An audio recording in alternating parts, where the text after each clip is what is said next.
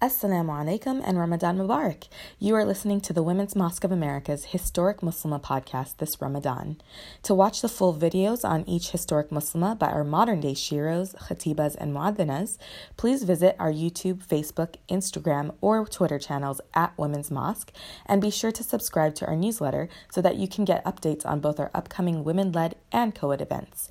Now, here is today's Ramadan Historic Muslimah of the Day. Enjoy!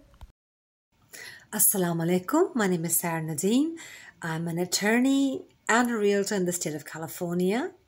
I am honored to be one of the khatibas at the Women's Mosque of America. Today, I would like to talk to you about and share my thoughts about one of the historic figures in Islamic history.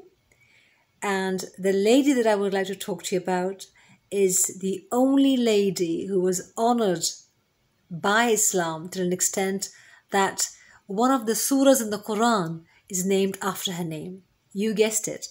It is Maryam alayhi salam, and I'm talking about Surah Maryam, which is the 19th chapter in the Quran.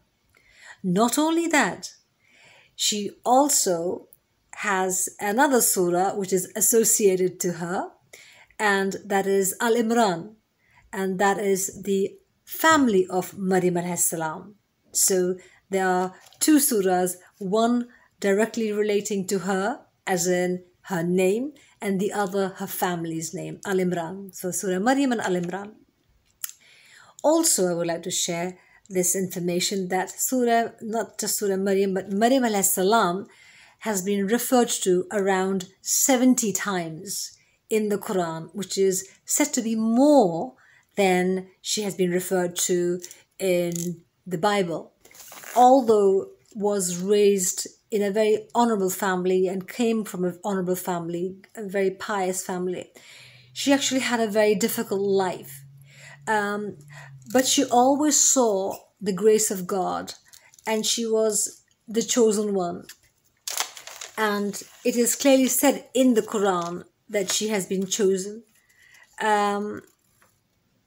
In terms of even when she was young, first of all, the fact that she was born a female, whilst her father was promised a child, and they thought it'll be a son who would be devoted to worship.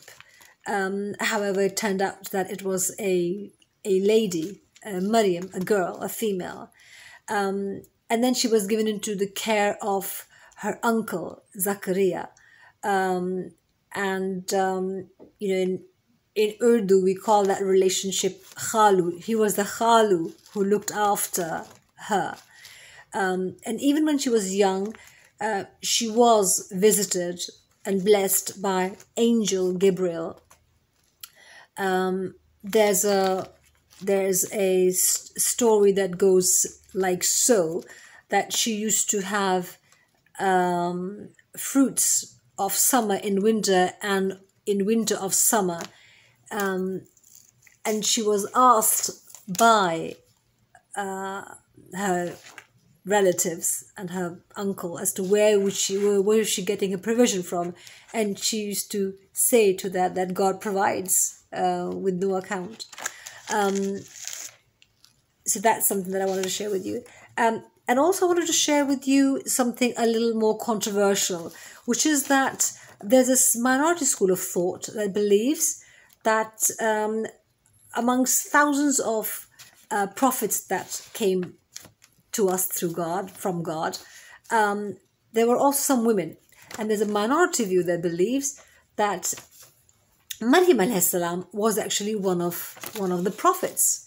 And to be precise, it is the scholars and the researchers who believe that are Al-Ashariya and Al-Qurtubi and Ibn Hazm, to be precise, are the ones who have gone on to say that it is very probable, and they do believe that Hazrat Maryam alayhi salam was actually one of the prophets.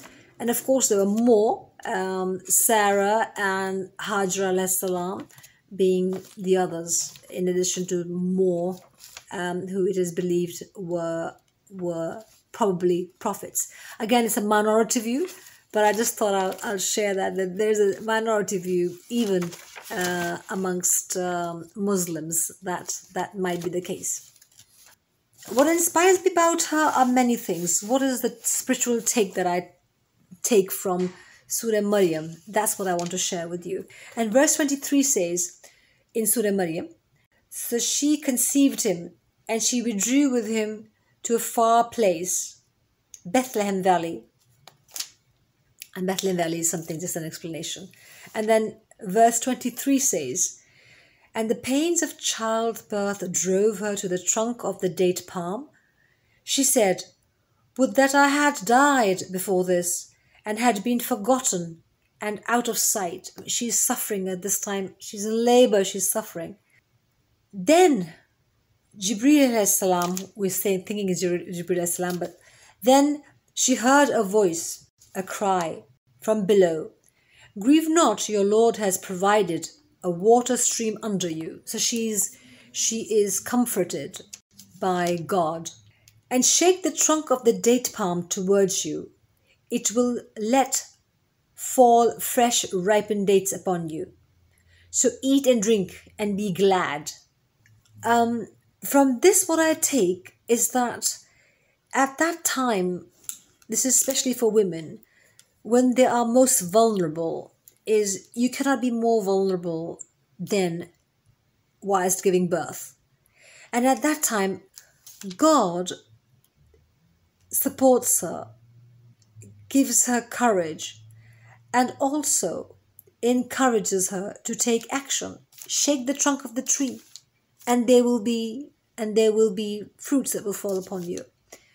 So I think this is a very poignant message to all women, which is that we must, even as women, take action. We must take control of things and do what needs to be done. And God provides. So tawakkul Allah, but action. So it's a call to action. It is very empowering for women.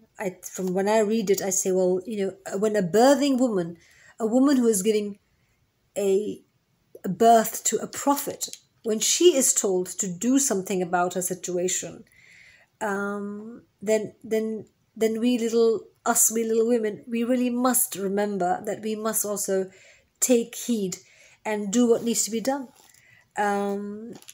So on that note, I mean, I'm grateful to God Almighty that we are blessed with the Quran. We follow the Abrahamic religion, and Quran is the guide. It is to be read and understood and followed.